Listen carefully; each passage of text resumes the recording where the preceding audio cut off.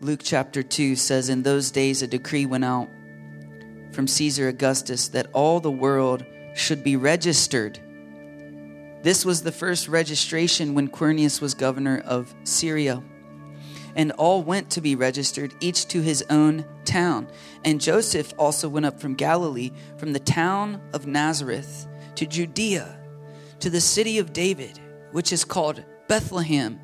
Bethlehem means house of bread, because he was of the house and lineage of David, to be registered with Mary, his betrothed, his fiance, who was with child. I just feel the Lord on that verse, that they went to their own town. They were living in Galilee, but they were going back to their ancestral home. They were going back where they were born and raised. They were going back home for what would be the first holiday of Christmas. Thank you, Jesus. Verse 6, and while they were there, the time came for her to give birth. And she gave birth to her firstborn son and wrapped him in swaddling cloths and laid him in a manger, because there was no place for them in the inn. And in the same region there were shepherds out in the field, keeping watch over their flock at night. And an angel of the Lord appeared to them, and the glory of the Lord shone around them, and they were filled with great fear. And the angel said to them, fear not. For behold, I bring you good news of great joy that will be for all the people. For unto you is born this day in the city of David, Bethlehem, the house of bread, a Savior who is Christ the Lord. And this will be a sign for you. You will find a baby wrapped in swaddling cloths and lying in a manger, a feeding trough. And suddenly there was with the angel a great multitude of the heavenly host, praising God and saying, glory to God in the highest, and on earth peace among those with whom he is pleased. And when the angels went away from them into heaven, the shepherds said to one another, let us go over to Bethlehem, the house of bread, and see this thing which has happened, which the Lord has made known to us. And they went with haste and found Mary and Joseph and the baby lying in a manger. And when they saw it, they made known the saying that had been told them concerning this child, this peculiar sign that he would be laying in a feeding trough, a manger. Verse 18, and all who heard it wondered at what the shepherds had told them. But Mary treasured up all these things, pondering them in her heart. And the shepherds returned, glorifying and praising God for all they had heard and seen as it had been told them. That's normally where we end reading the Christmas story. And I was reading this past week, actually, and I got to that verse right there, to that ending right there. And the Holy Spirit said, just keep reading. Just keep reading a little bit. A couple more verses. And at the end of 8 days, 8 is the number in the Bible for new beginnings.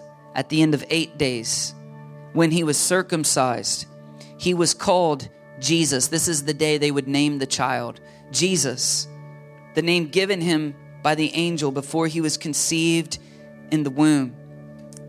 Verse 22, and when the time came for the purification according to the law of Moses, they brought him up to Jerusalem to present him to the Lord. To present him to the Lord. As it is written in the law of the Lord, every male who first opens the womb, every firstborn son is what it's saying, every firstborn male shall be called holy or set apart or consecrated or given over to the Lord, and to offer a sacrifice according to what is said in the law of the Lord, a pair of turtle doves or 2 young pigeons. The title of the message that I want to bring to you today is The Prodigal Redeemer.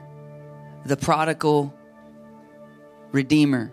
Look at your neighbor and tell him as you're having a seat, he's a prodigal redeemer. You can have a seat. Amen.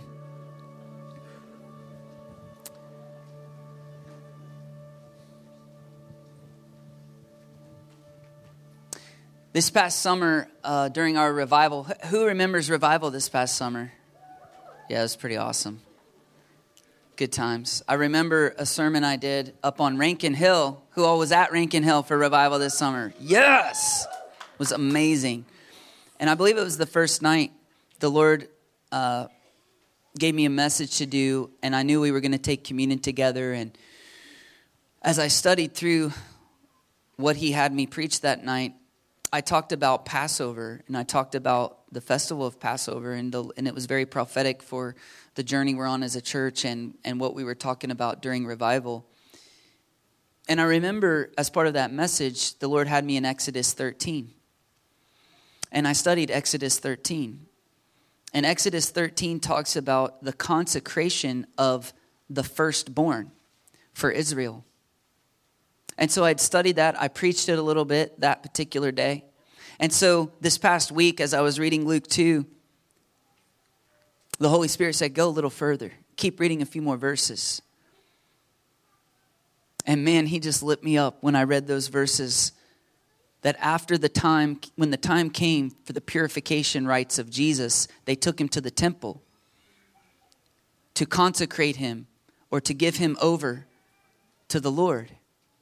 And I want to explain what that was because it's very profound, especially for our purposes here today. It's referring to Exodus chapter 13, which was written, by the way, 1,400 years prior to the birth of Christ. This was the original Passover as Moses is leading the people out of Egypt. How many of you know the entirety of Scripture is pointing to Jesus? How many of you know Jesus is the centerpiece of all history and all humanity and all spirituality? And he will be the centerpiece because the throne is the center of heaven. He will be the centerpiece for eternity. I remember several years ago, probably 12, 15 years ago now, I was up in Michigan when we lived up there, and I was in a Barnes & Noble shopping for Christmas gifts. Probably Christmas Eve. That's when I like to do my shopping. I don't know about you. Probably this very day, 12 years ago. And I was looking for gifts, and I saw this book, and it was like one of those coffee table books, and it was by Time Magazine. You can Google it and find it. It's called History's 100 Greatest Events. 100 greatest turning points that changed the world. And that interested me, and it caught my eye. I was like, ooh. And it had these pictures of these events. And some of them were like World War II, modern, like actual photographs. But in the middle, there's probably, 12 pictures on the front of this book arranged. And in the very middle, looked like a medieval painting of a man, like with the classic, like medieval looking halo around his head. And it drew my eye. And I was like, what is that?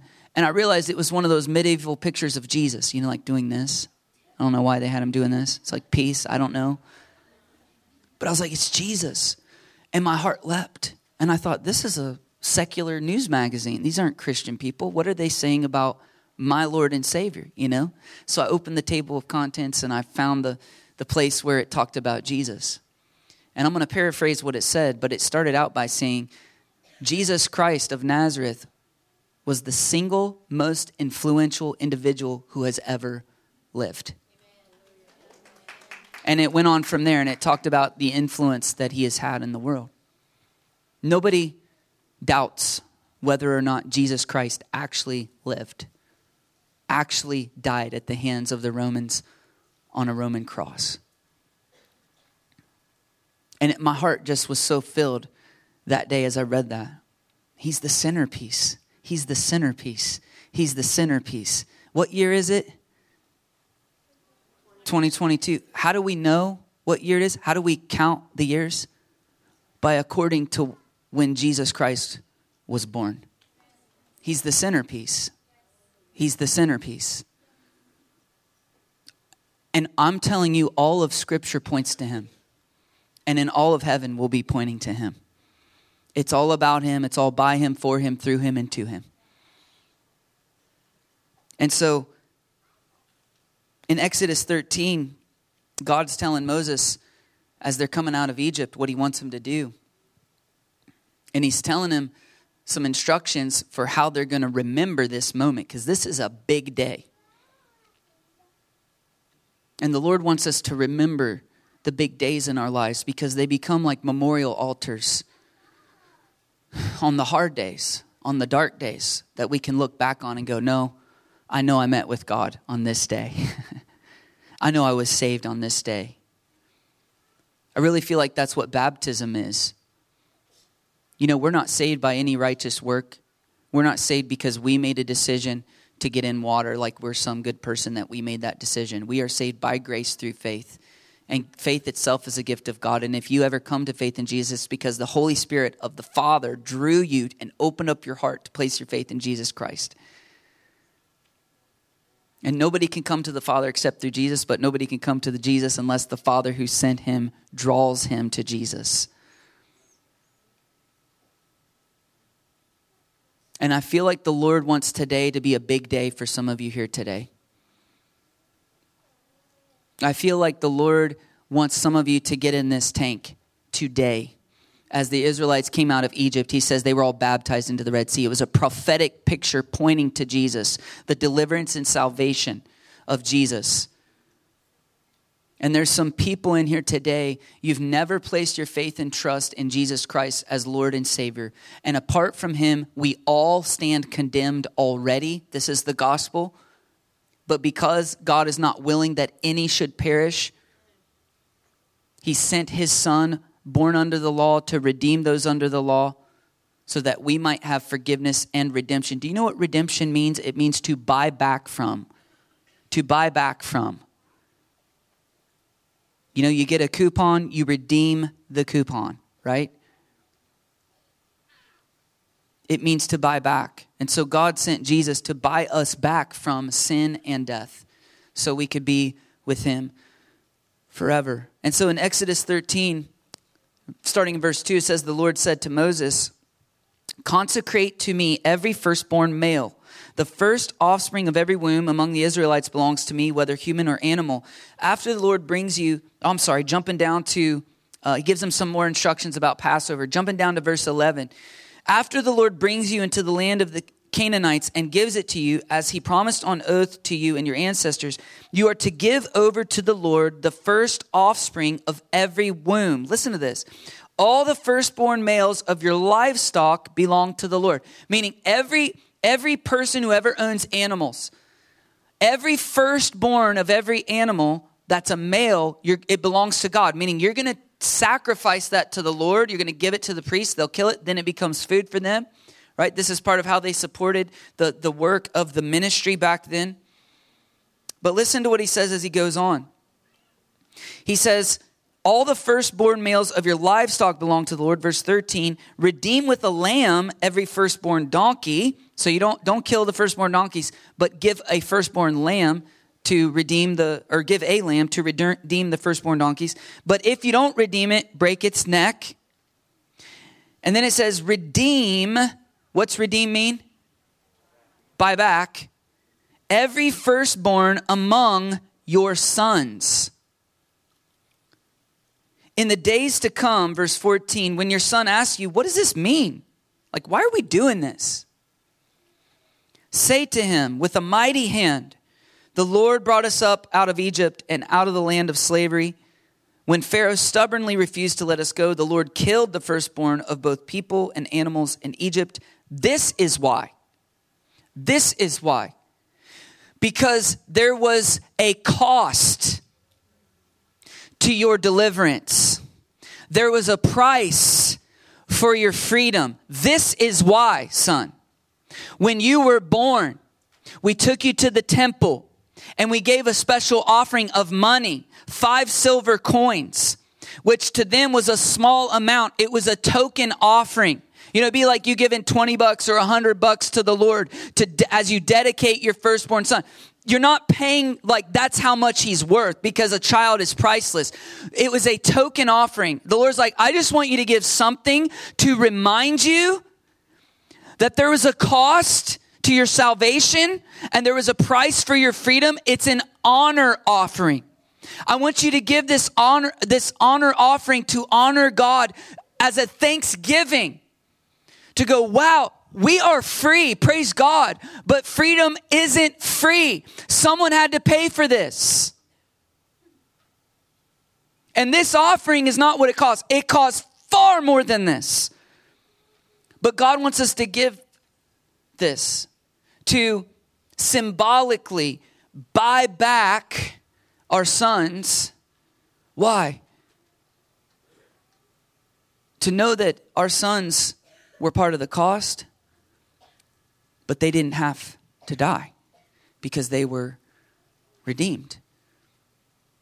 In other words, it was a prophetic act, or rather a remembrance act, to remember the cost and to remember the way that God made to protect them from the cost. The way God made a way for them to be saved to where they didn't have to pay the cost that they quote unquote deserved to pay. And what God was saying is, when I brought you out of Egypt, remember how I had to kill all the firstborn to get Pharaoh to let you go? Well, guess what? That was an act of judgment on the nation of Egypt, but you all are no different. We all deserve judgment because all have sinned and fallen short of the glory of God. But because you're my people, and by the way, the invitation to be his people was open. Egyptians, Canaanites were invited. Hey, you can come be Israel. You can come be Hebrew. You can come under the banner of the Most High God. You can be saved. Rahab, a prostitute Canaanite, when they went in, said, I'll take that. I'll take salvation. I'll side with the victor. I'll go on God's side. And God said, okay, we'll take you. Invitations opened. A prostitute. Did you know she is in the lineage of Jesus? She's like Jesus's great, however many greats, grandmother. Whosoever believes is offered eternal life. God is no respecter of persons. And so yes, he sovereignly chose a nation. And yes, they are special.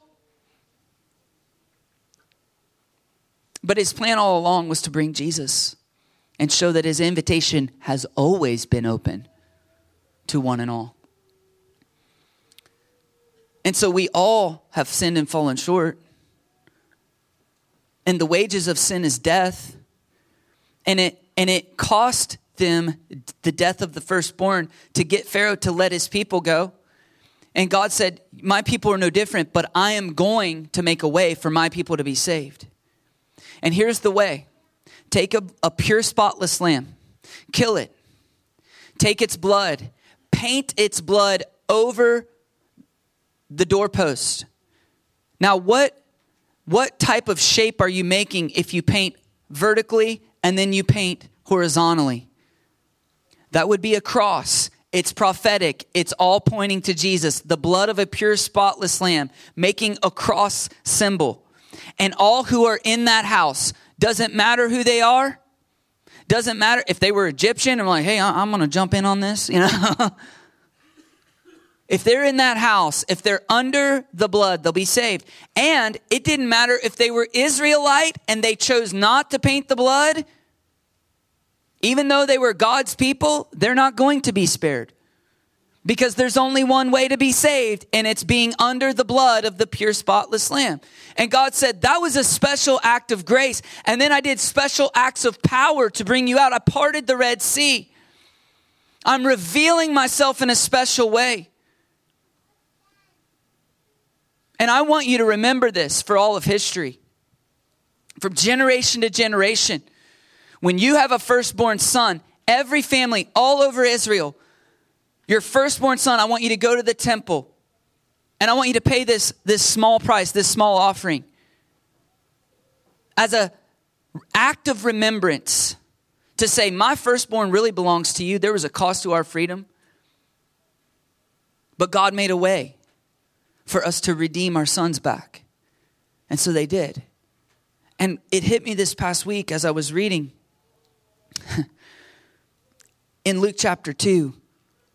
That for 1,400 years, Probably millions of families at this point in Israel's history have went to the tabernacle or the temple, depending on the time in history, right? And paid a small price to buy back their firstborn sons symbolically as an act of thanksgiving and remembrance of what God did. And then the day comes when Mary, who had never known a man in the biblical sense, is pregnant, is with child. She has a child in Bethlehem, the house of bread, the town of David. He is Christ the Lord. And they take him to the temple during the days of his consecration. And they pay this price to buy Jesus back. It's an act of remembrance. And that's what they had known for about 1,400 years. But God knew from the day he instituted, it's an act of remembrance, because I always want you looking back with thanksgiving about what God's done in your life. But God also knew, big picture, it's an act of prophecy. It's a prophetic act pointing to the one who would give his life to buy us back. And can you imagine being at the temple and paying your small price and then, oh, we remember what you did out of Passover. But this time it's for the one that all those centuries of offerings have been pointing to. This is the one. This is the pure, spotless Lamb.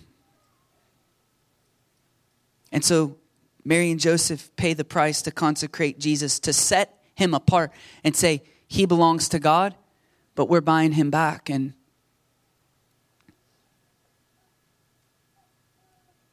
I think it's interesting that they got to buy him back for about 30 years. And they got to enjoy him for about 30 years. And then after 30 years, Jesus said, okay, now I'm giving myself back over to the Father.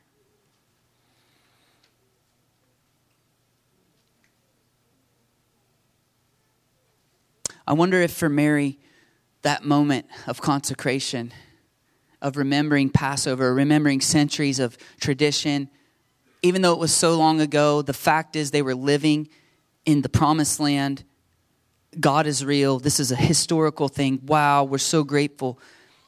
But I wonder if for her it was a bittersweet moment. Because I think she probably knew that a sword would pierce her own soul too. That this child would not just be redeemed and be safe from being given over to God, because this child would be the Redeemer. He would be the pure, spotless Lamb who would pay the price for the sins of the world. You know, in Revelation, it says John saw a scroll which no one could open, and he wept and wept. And I believe that it doesn't tell us what that scroll is. I believe it's the Lamb's book of life. And it says a pure, spotless Lamb with wounds was able to open the scroll. And they sang a song, he is worthy.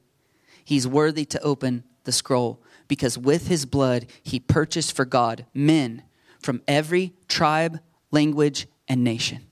He purchased for God. He bought them back. Bought them back from what? From sin and death. That because we sin, we have separated ourselves from God, and the wages of that sin is death. But the gift of God is eternal life in Christ Jesus our Lord. And so he sent Jesus to buy us back, to open our eyes, to help us see our shortcomings, to help us see that without God we are hopeless. We are without God and without hope in the world. But he loves us and he wants his kids back. And to come back to him, there's a price, but he has already paid the price. That's the gospel. So now there's nothing standing between you and him. This reminds me of another story in Scripture about people paying prices. We pay a price, God pays a price. It's interesting. It reminded me of the prodigal son story in Luke chapter 15. If you've been around church for a while, you probably know that story. It says in Luke chapter 15, there's a father who has 2 sons. I found it interesting, and I studied it this week to make sure. The 2 sons are called the older son and the younger son. The older son and the younger son. And it says the younger son came to his father and asked for his share of the estate or the inheritance. Now, this was something you would have only asked for once your father had passed away. So once the patriarch dies, now you've got the family farm, all of his assets and all of that. And usually what would happen is the oldest son or the older son would get a double portion, say 2/3 of what everyone else, if depending on how many kids there are, right? He would get a double portion and he would get control or managerialship of the family farm. And then the rest of the kids would get divvied up a single portion. And of course, if they stay on the family farm, they got to serve the oldest, right? Or the older. And so this younger brother goes, I ain't doing that. I'm not a part of your system, all right? As, you know, those younger rebellious kids, all right? I'm not a rule follower, you know? I'm getting out of this. And so he goes to his father. And think about this. What he's saying is, I don't want relationship with you. I don't want to stay here. I want my money. And I want to leave. And his father says, okay. Doesn't put up a fight. Probably sells some stuff. We don't know. Gives him his share. Probably a large sum. If you've only got 2 sons, it's a large sum. 1/3 of his wealth. 1/3 of his net worth. Gives it to him. Says, okay. And it says the son goes off and spends it on wild living. Prostitutes. Getting drunk. Things like that. Wild living. And after a while, after a season of that wild living, of living how he wanted, the money runs out, the fun dries up, and he goes, uh-oh. This must be why most people don't live this way. And then he becomes destitute. Then he becomes a hired hand for another farmer who's not paying him hardly anything, and he's feeding himself with the pods, the empty vegetables with no beans left in them, that he's feeding to pigs. And it says while he's in this moment of suffering, let's be honest, because of his own stupidity, right? And can we all, you know, I saw a church sign one time that said, there's a reason for everything. And I believe, how many of y'all believe there's a reason for everything, right? Do you know there's no such thing as the word coincidence in the Hebrew language? There is a reason. And this church sign I saw one time said, there's a reason for everything. And sometimes the reason is you're stupid and make bad decisions. And I can preach that. I can preach that with authority because it comes from experience. All right? I'm not preaching that self-righteously. You are stupid, you know. But that's what the prodigal son experienced. It says he came to his senses. Whoa. That was a bad decision. That was a bad decision. And he said, man, if I was even a servant, a slave in my father's house, I would be way better off than this. You know, the psalmist said, I would rather be a doorkeeper in the house of my God, a servant, a slave in the house of God, than to dwell among, be one of the rulers in, one of the sons in the tents of the wicked. Because our God even treats his servants real good. And so the son comes to his senses and goes, what am I doing? He reasons to himself, I'll go back to my father. And he gets this speech rehearsed. And when I get back, I'm going to tell him, hey, Dad, I do not even deserve to be called your son. Because why do you think he's saying? He's thinking, this is what Dad's going to say to me.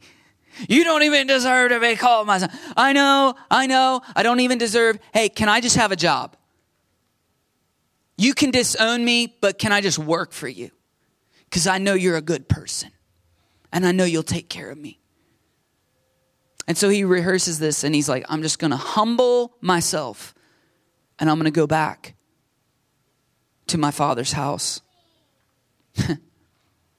And it hit me that we all know this prodigal story, right? Probably a good number of us have lived this prodigal story. I know I have. I was once a prodigal son that came back to my father as well. But it hit me that the prodigal son went to his father and asked for money, asked for payment for himself. And he took it off, went off by himself and spent it on himself. And I thought, wow. You know, Jesus, the Son of God, did the exact opposite. I thought, man, it's almost like Jesus is a prodigal son of God, but in the exact opposite spirit as we are prodigals. Jesus looked at his Father in heaven and said, hey, Dad, you know, I really love living here with you in heaven in the glory. I would never want to break communion or relationship with you, ever. But Dad, I'm going to leave my inheritance. I'm going to leave the glory of heaven and communion with you, which is what means the most to me. I'm going to leave all that here, and I'm going to go off by myself. Not to spend on myself, but to seek and save that which is lost. And so Jesus was a prodigal son of God who left his inheritance with the Father and came to the earth to seek and save the prodigal sons and daughters of God. He didn't come, even though he is king, King of kings and Lord of lords. He didn't come to be served, Scripture says, but to serve and to give his life as a ransom to buy back, as a ransom for many, Scripture says. And I was thinking about how Jesus was like a prodigal God, a prodigal son of God. But he operated in the exact opposite spirit. And I don't know what it was, church, but I got curious. And I thought, man, prodigal is such a weird word. And in our language, it's come to mean a wayward child. Like, how many of y'all have been in prayer meetings? We were in one this past week. We're praying for the prodigals, Lord. And we're just weeping over prodigal sons and daughters. And what we mean by that is wayward sons and daughters. But I had this feeling this week, probably the Holy Spirit. I was like, as Princess Bride, I do not think it means what you think it means. You know what I'm saying?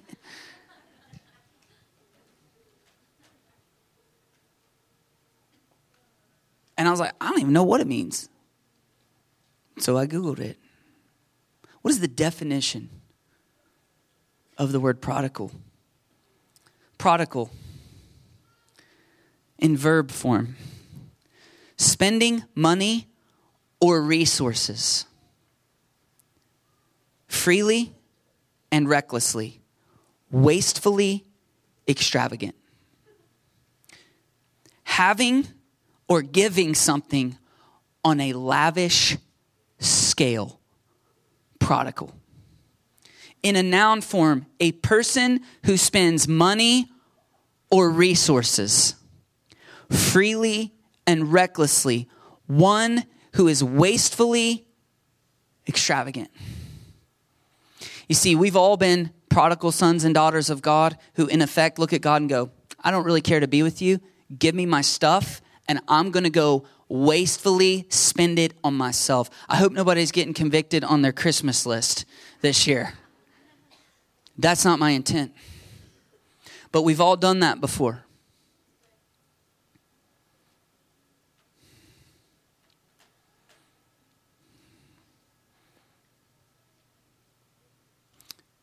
God sent his own son, born of a virgin, born under the law, born into poverty, who grew up, and he spent every resource he had freely, extravagantly. And if you consider that he paid the most precious resource in history, the priceless blood of the Son of God, even for people who might look at him and go, no thanks. You might even say that was a reckless thing.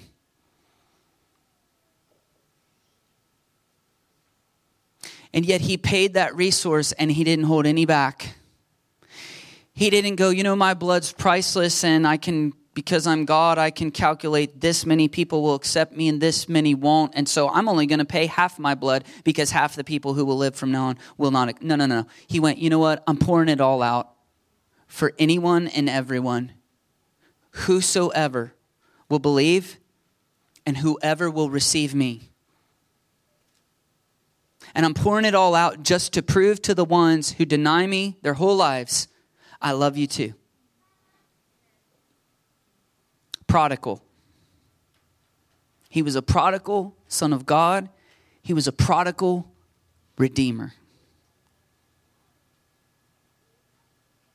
You see, the consecration offering, it was an act of remembrance, but it was also a prophetic act. And I just find it amazing that when that prodigal redeemer son of God was about ready to go to that cross, he had one last meal with his disciples.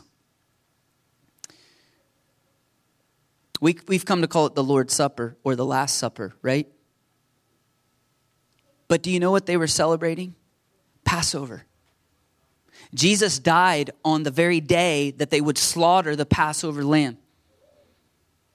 And so when they ate the Last Supper, they were eating the Passover of Israel, of the Jewish people. This festival they were supposed to celebrate year after year after year, just like they were supposed to pay the offerings year after year to consecrate or redeem their firstborn sons. Year after year for 1,400 years, they've been celebrating this special festival just like we celebrate Christmas every single year. They celebrated Passover every single year to remember that there was a cost to their salvation. There was a price for their deliverance and their freedom.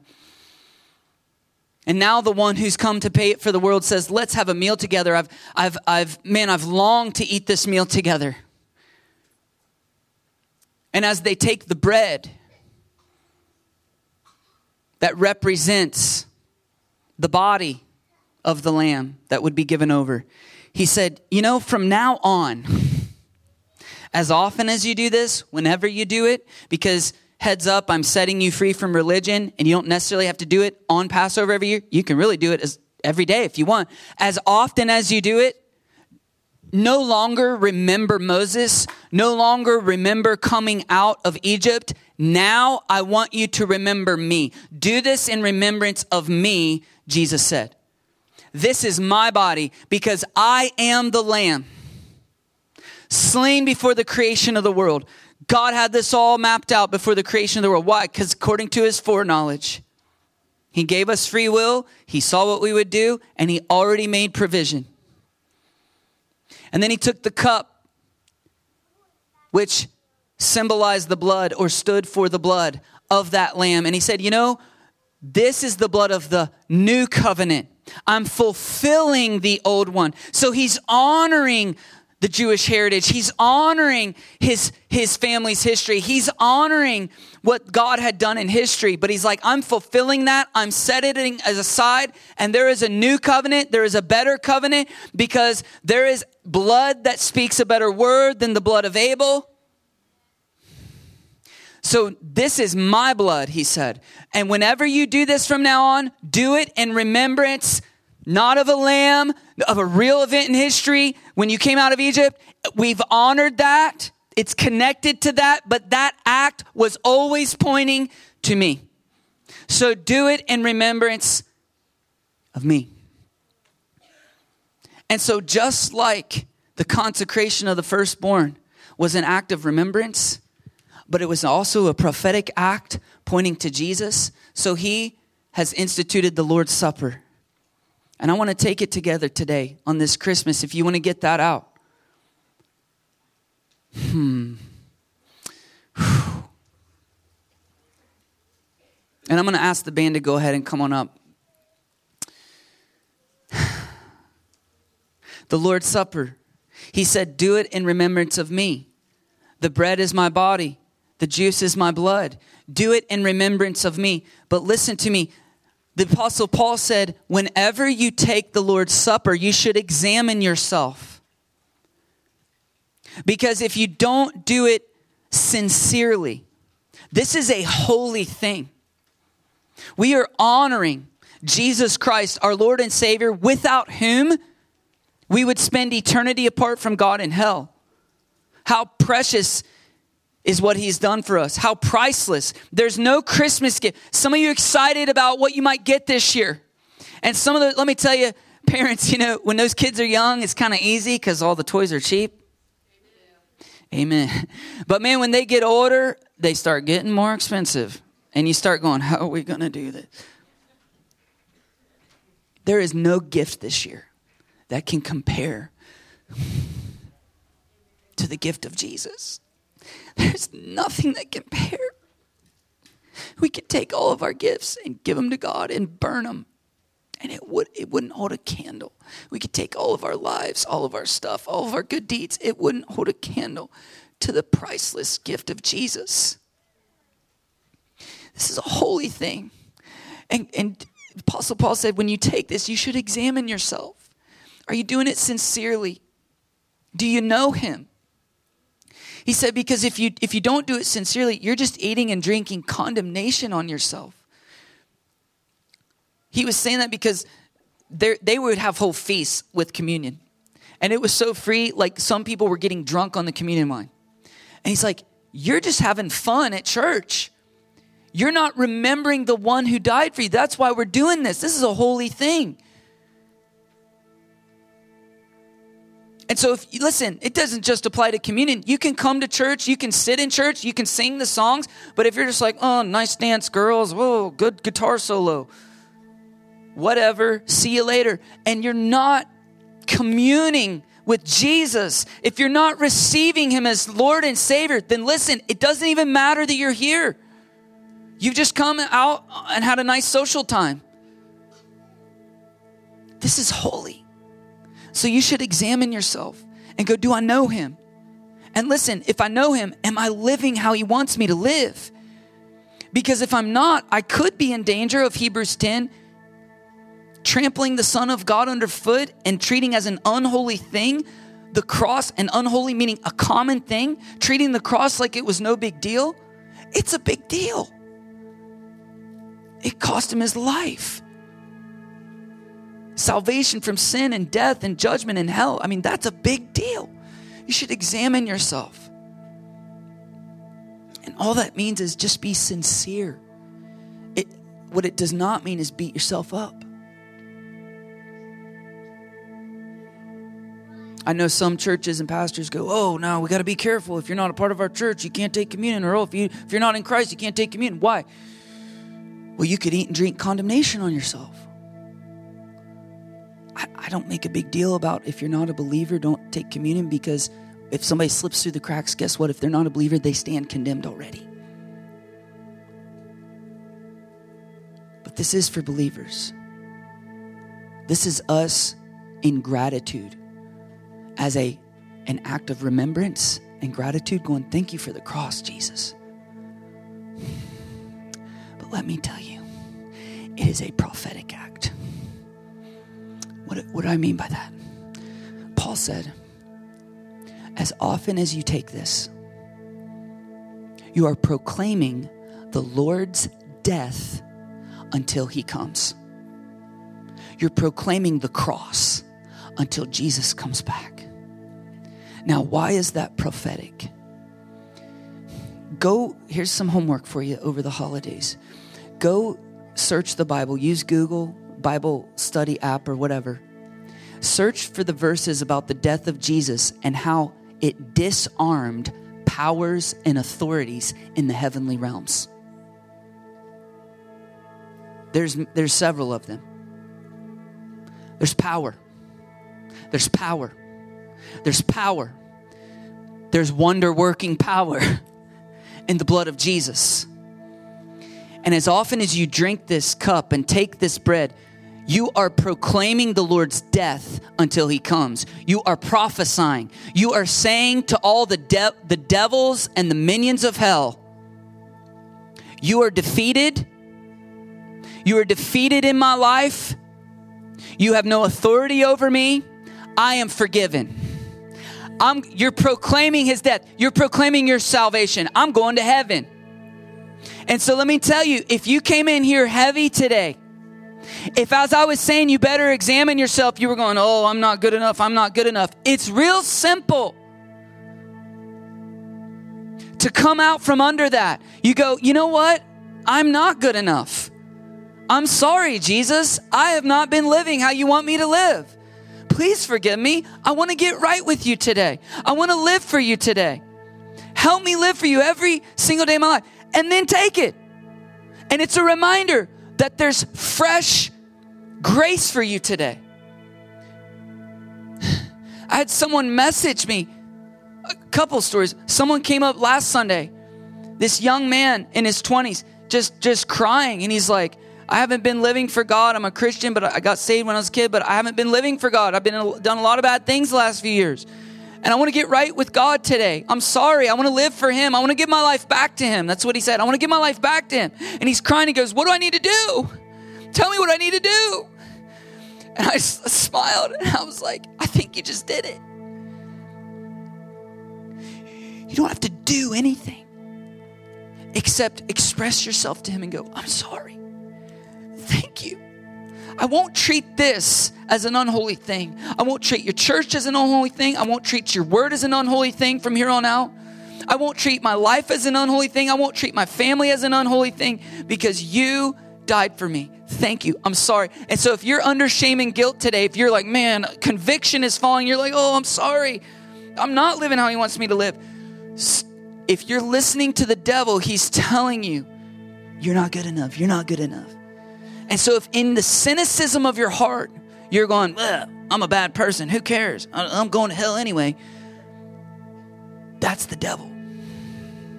If you're still breathing, there's still a way out. It's coming under the blood of Jesus. And all it takes is for you to admit, I am a sinner. I'm sorry, Lord. Forgive me. Jesus told a story of two men. One was a Pharisee. He went into the temple. He said, thank you, Lord, that I'm not like these sinners, do all this bad stuff. Amen. What a great day at church. He said there was another man who stood outside and he wouldn't even come in. And he beat his breast and he went, forgive me, I'm a sinner. And Jesus said, I tell you, one of those guys walked home justified, made right before God. So listen, it's not hard. Don't mess with God. Don't think you can deceive him. And live one way and come in and take this and you're okay with him and go back out and live like you're not living for him. That's mocking God. Don't do that. You'll eat and drink condemnation on yourself. But listen, it's real simple. Just express your heart. I'm sorry. Forgive me. I want to live for you. Help me. I believe some of you are going to get saved as you're taking communion today. And this is not magic. This isn't saving you. It's the heart posture. It's the heart posture. You're proclaiming the Lord's death until he comes.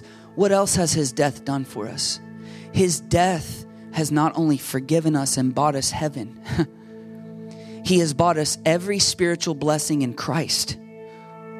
You're proclaiming over your life, physical healing is possible in the name of Jesus. So if the doctor's given me a terminal diagnosis or a bad report, I'm going to proclaim the Lord's death over my life. The blood of Jesus that opens the way to the most holy place. And I can come in boldly and ask for whatever I need. And he will give it to me. Jesus said, whatever you ask in my name, I will do. Period. Answered prayer. We're proclaiming in faith answered prayer when we proclaim his death. We're proclaiming overcoming all power of the evil one until he comes. We're proclaiming it as we take this together. which means if you've been oppressed by depression, anxiety, suicidal thoughts, mental, emotional problems, listen, we have found there's often a spirit behind that. It's not just you. And you are proclaiming to those powers that be, I'm not yours anymore. You must leave my life. So I believe there's going to be some sovereign deliverance today. As you take this in faith and say, I'm not going to be depressed anymore. Leave me alone in Jesus' name. I'm not going to have anxiety anymore. Get out of my life now in Jesus' name. Identify it for what it is. And it's a spiritual attack most of the time. We proclaim the Lord's death until he comes. Until he comes. And so let's do that together. And I just want to lead you in a short time. Just take the bread. And with all that in mind, remember the cross and proclaim salvation, forgiveness of sins, fresh grace for today. Proclaim, if you need physical healing, thank you, Jesus. If you need deliverance from oppression, thank you, Jesus. You've paid for all this on the cross. If you need anything else in your life, you know someone who's struggling, you know a prodigal family member, friend, just pray for them, intercede for them. Thank you, Jesus. I can ask and you hear and you'll answer whatever I ask in your name because of the cross. You've made the way. So let's remember his body right now.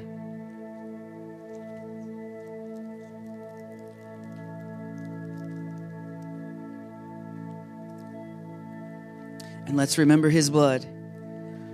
The blood of our prodigal Redeemer who left heaven, who left his inheritance, who was willing to be crucified. And on that cross, he said, my God, why have you forsaken me? Why am I feeling separated from my Father? Because he who knew no sin chose to become sin, that we, sinners, might become the righteousness of God. Thank you, Jesus, for your blood.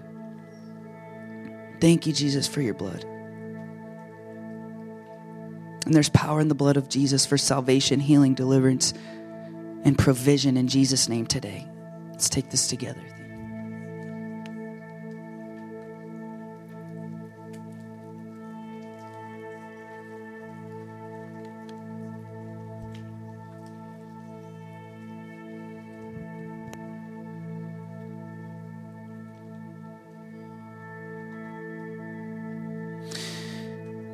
I'm going to ask our ministry team to come up.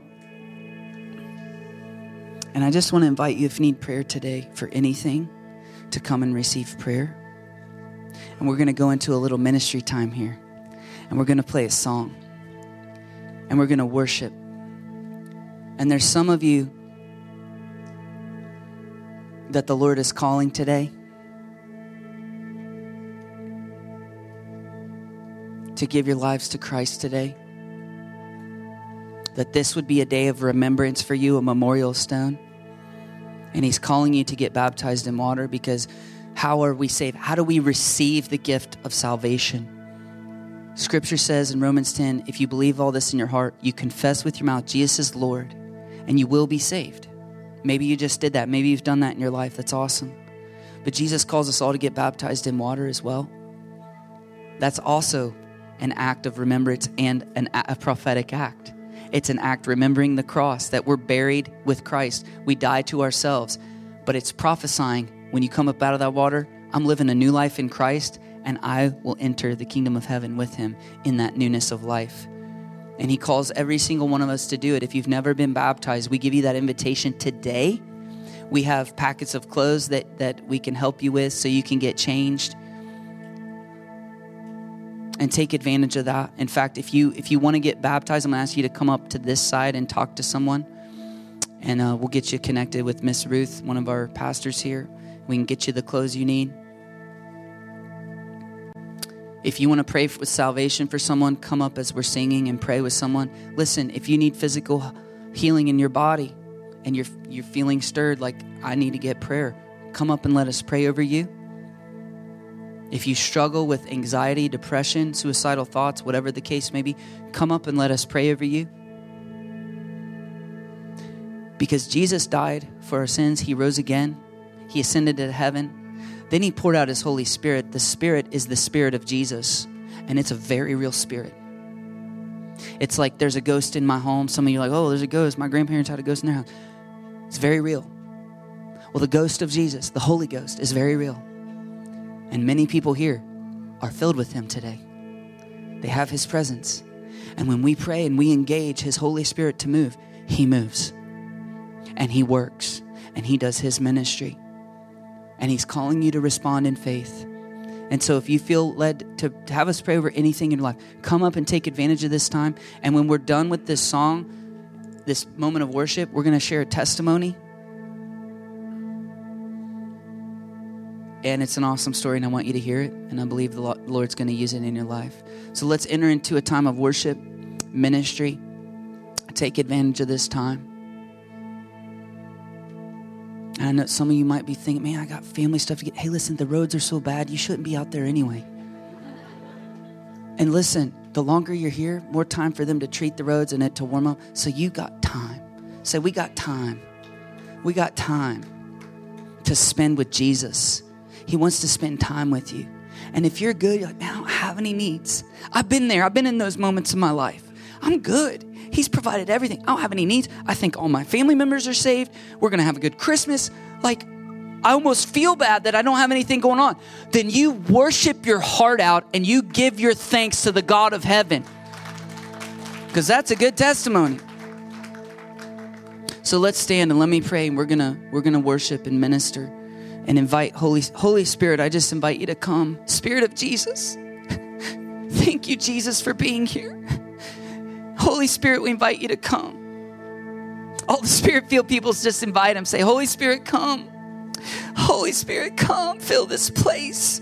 Do your ministry now, Jesus.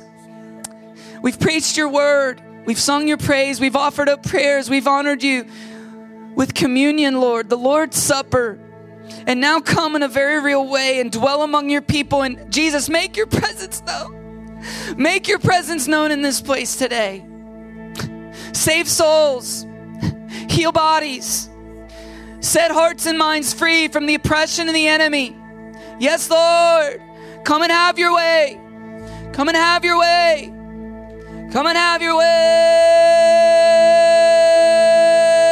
Jesus, we invite you in. Holy Spirit, come. Yes, Lord. Thank you, thank you, thank you, thank you, thank you. Thank you, thank you, thank you. Come pray with us. Come pray with us.